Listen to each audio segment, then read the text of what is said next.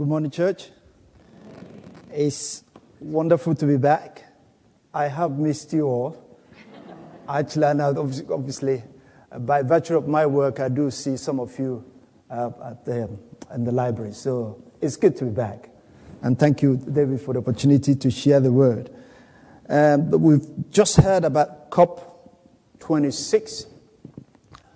And I know that if it doesn't challenge us, it will not change us. So I'm hoping that this conference of parties will be something that will challenge our leaders, the world leaders, and it will change them. I'm talking about challenges and changes. I know through the ministry of David, I have been challenged in this church. Challenged for the better. And he has changed me. And I like that. So this morning, I want to bring a message, hopefully that will challenge all of us in wherever we are in our faith. And I'm hoping that that will help us to dig deeper and grow in the things of God. God wants us to go deeper and deeper in these things. And I believe that hopefully as we do this together, we'll be challenging. Shall we pray? Father, we come as your people. We thank you. We got here this morning because you made it possible. It was not the alarm clock, but it's your grace and your mercy that has brought us thus far. We want to commit everything we are doing and we're going to do, even after the service, into your hands. We ask for your mighty presence. Be with us, our God. Bless us, for we ask this in Jesus' name. Amen.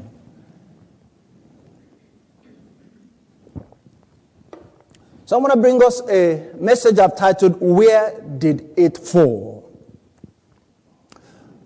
Occasionally, and it is good and necessary for us to review where we are in our faith.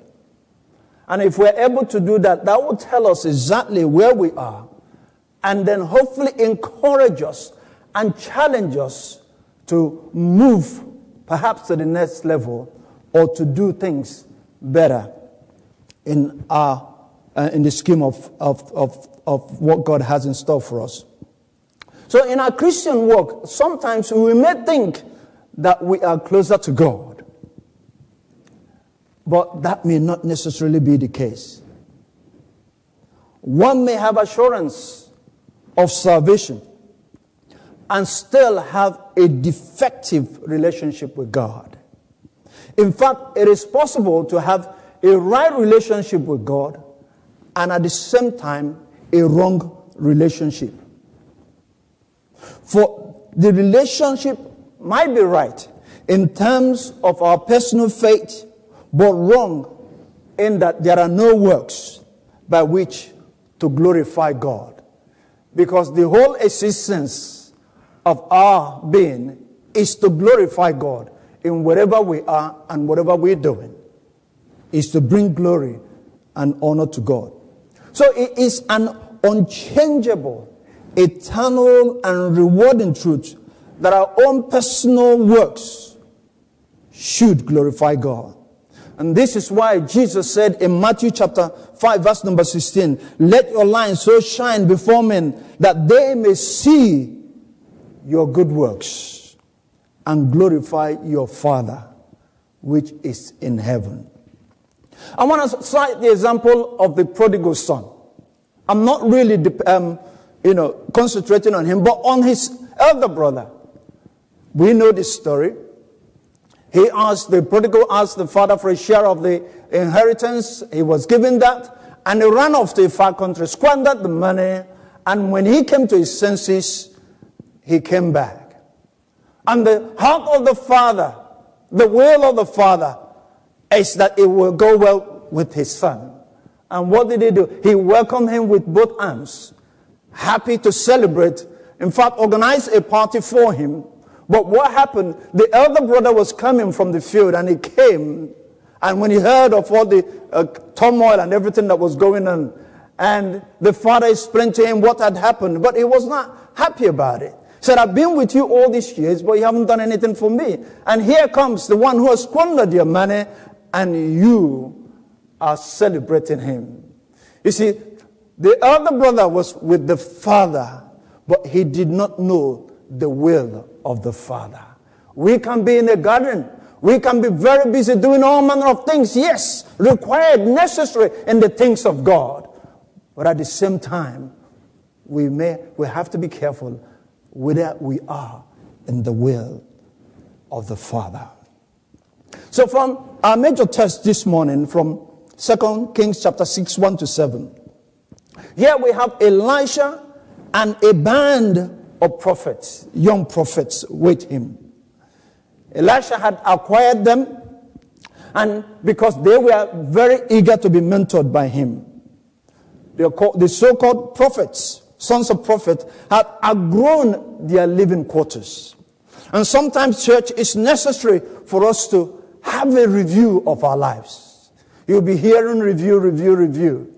Have a review of where we are in the faith. Have a review of what you're doing. The sons of prophets looked at their immediate surroundings and they thought, this is no longer sufficient. This is no longer good enough. We must do something about it. And sometimes it's necessary for us to say, hey, where are we at? David, I hope after your 10 years of being here, that even today, going forward, you will review, where am I in the faith? What can I do more? Or what can I do new? What is it that God is placing in my heart and in the heart of the church for us to do as a community of believers? So they had a review of the place and they decided that was not good enough. And they decided they want to build something better for them to dwell in and to serve their God. So they went to Elijah. They decided to do something about it and had a conference with Elisha. And once they have talked to Elisha and Elisha agreed, they headed to the Jordan River.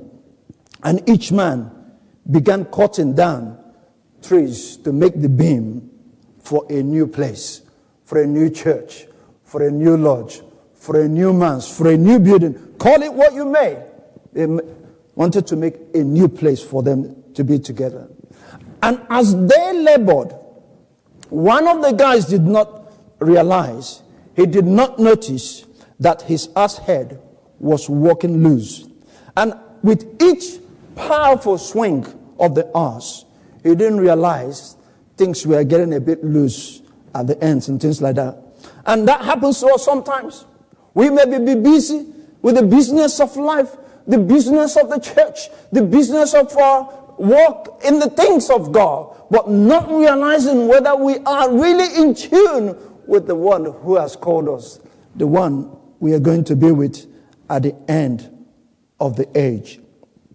So he suddenly slipped off the handle. The ass head slipped off the handle and splashed into the muddy water. The iron axe sank out of sight.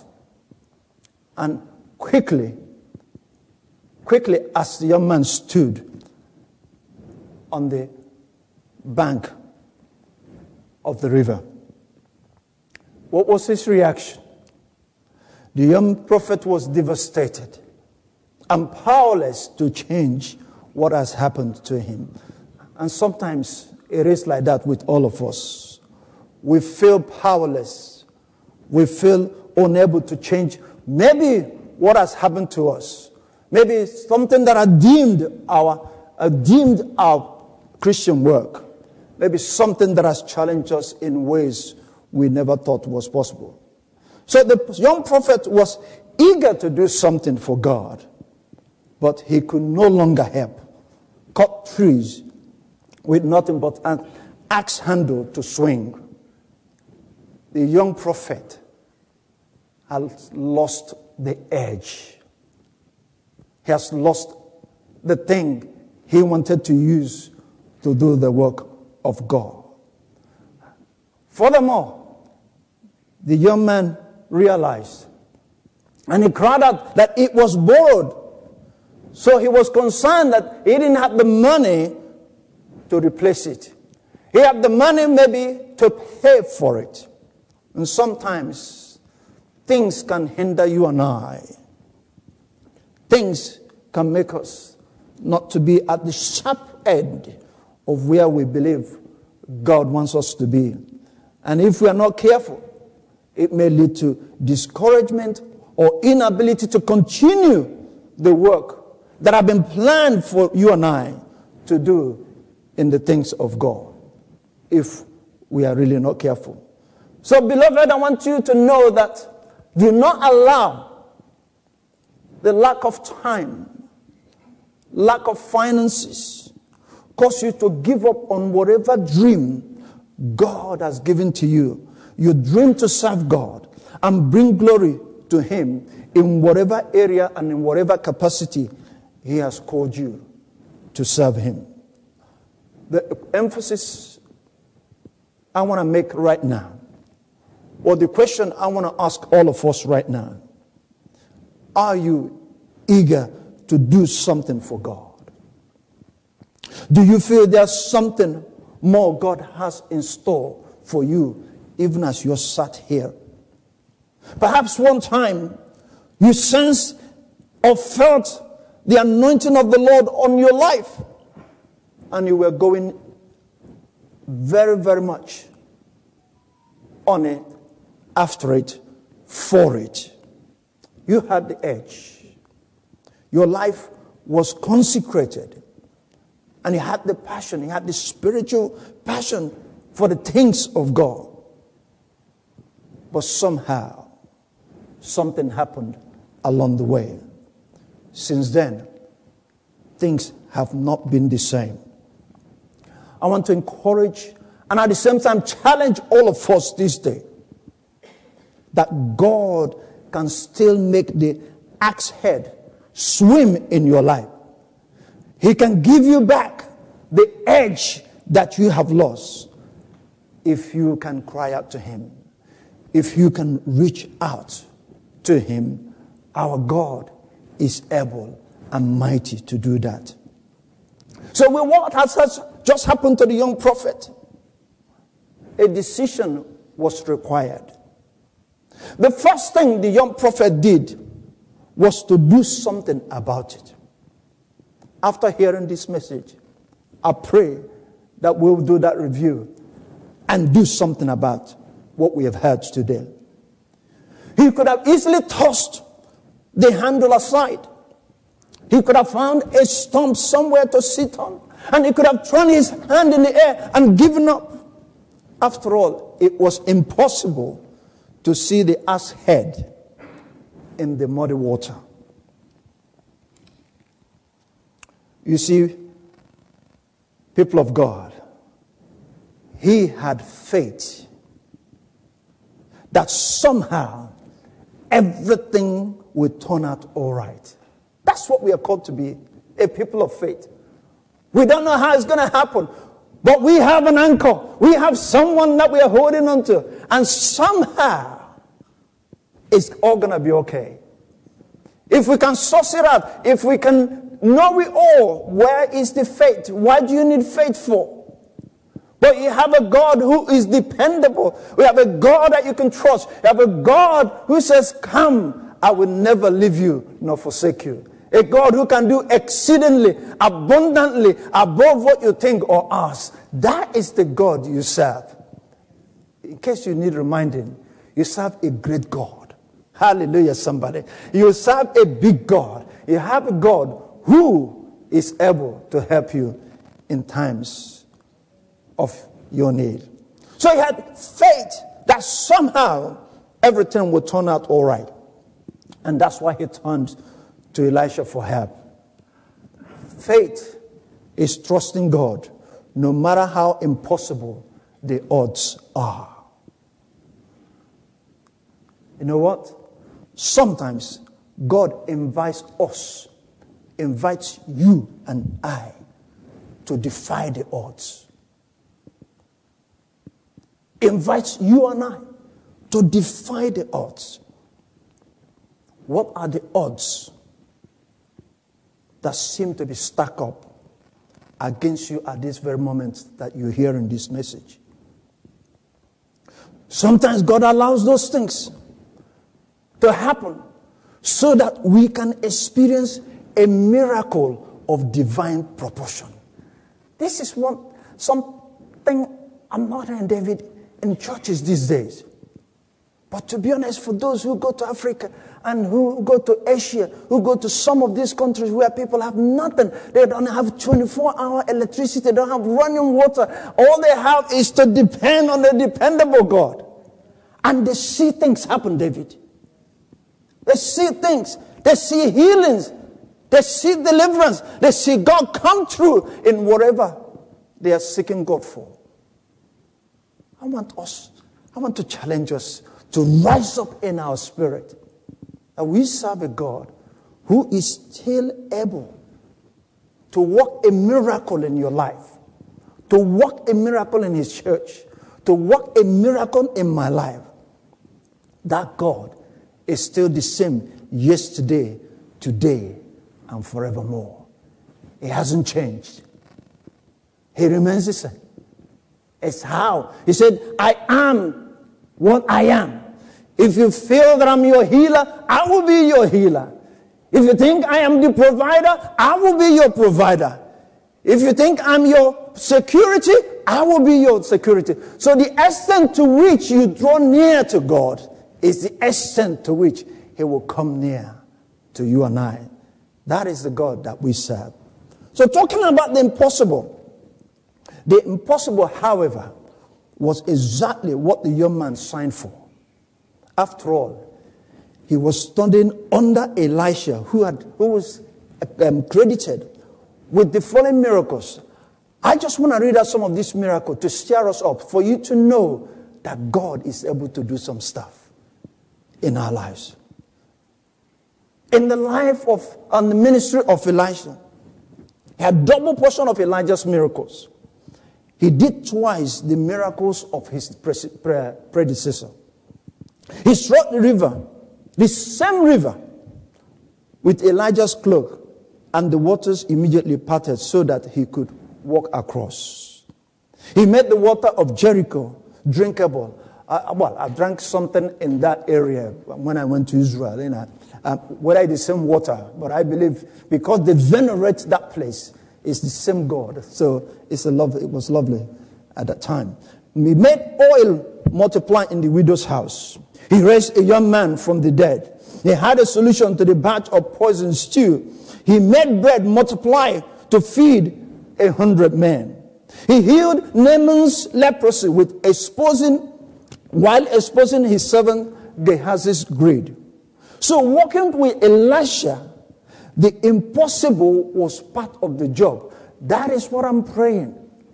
That as I restart my ministry, I want God to do something. And I want impossibility to be part of that ministry by His grace. So working with Elisha, impossibility was part of that. So instead of hiding away in defeat, what did the young prophet do? He made the choice. He made the choice to hope and believe, because he knew that he was serving a great God. We sing it in our hymns. We sing it in our song. We serve a great God. Our God is the Alpha and the Omega. He is the beginning and the end. There is something powerful about the power of a made-up mind. The first thing that the young prophet did was to make up his mind, to believe God, that He was able to intervene in his situation. What I'm saying is he made up his mind to do something that seemed impossible.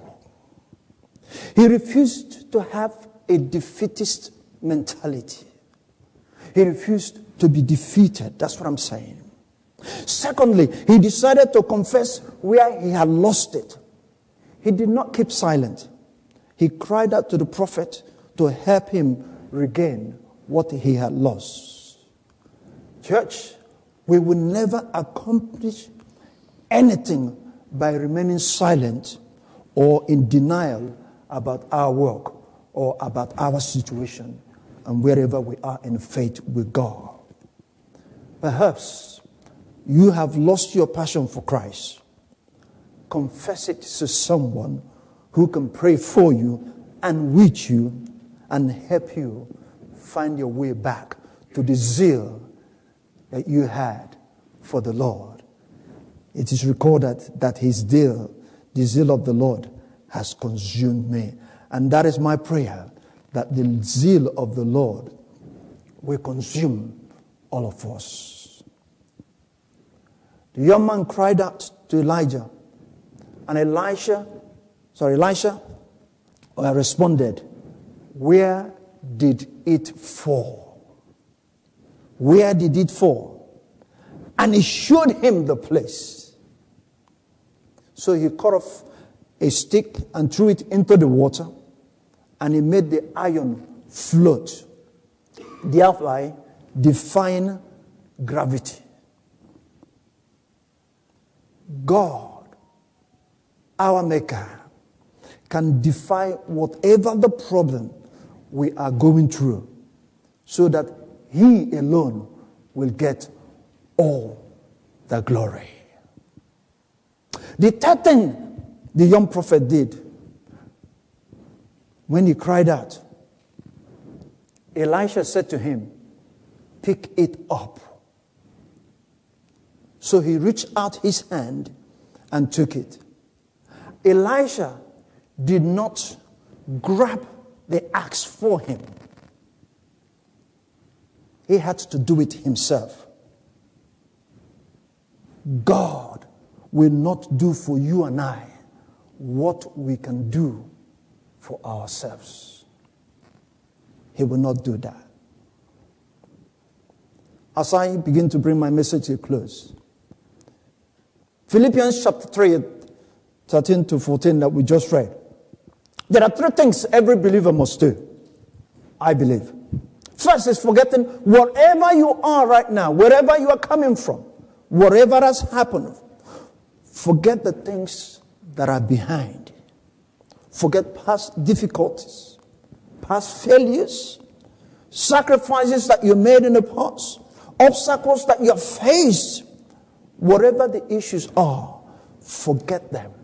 They remain in the past. Every runner in a race must reach for the prize.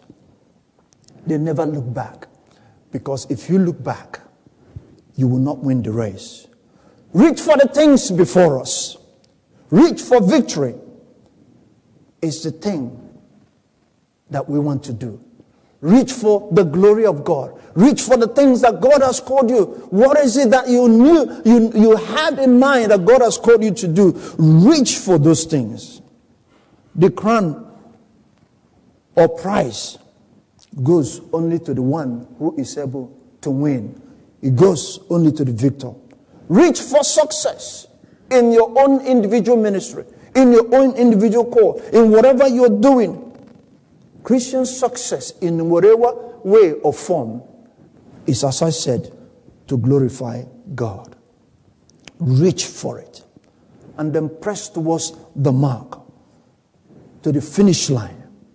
This is the goal of all sports, to press to the finish line.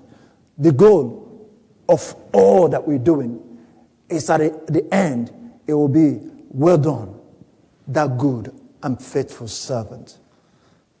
Well done for the service you rendered in my name. Well done for the things you have done where God has placed you." David, I always say to people in any church, whenever you decide in a place to worship, you got to make sure that is your home, your home church. Because whatever you need, God will supply it in that area.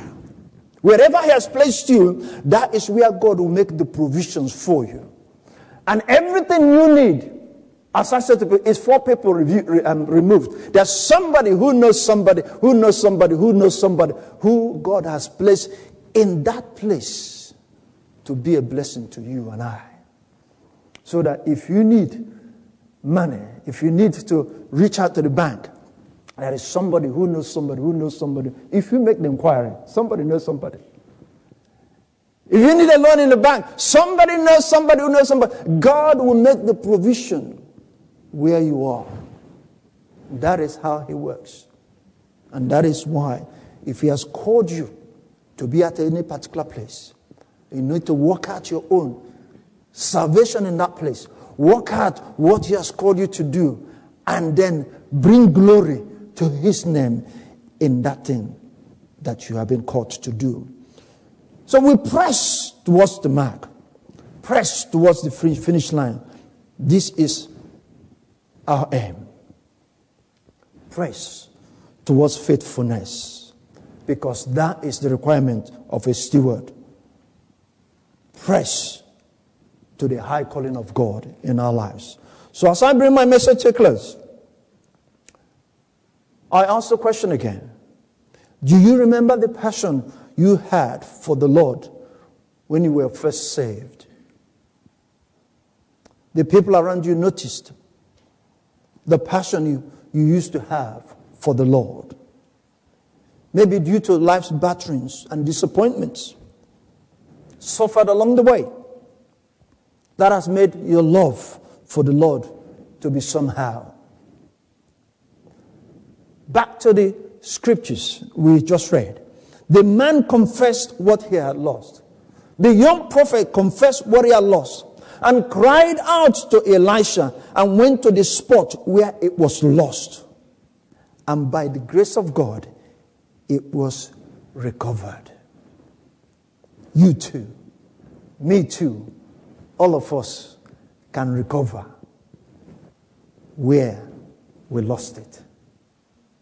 Amen. Shall we pray?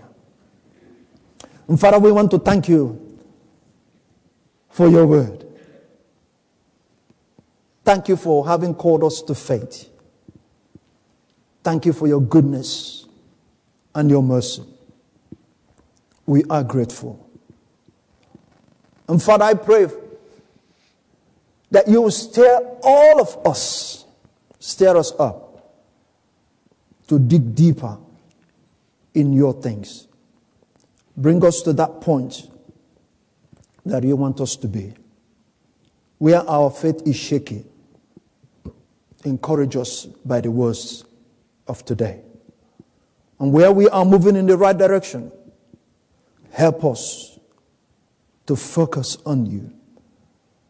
And in that everything we do will be something that will bring glory and honor to your name. For we thank you and we bless you now. In Jesus' name. Amen.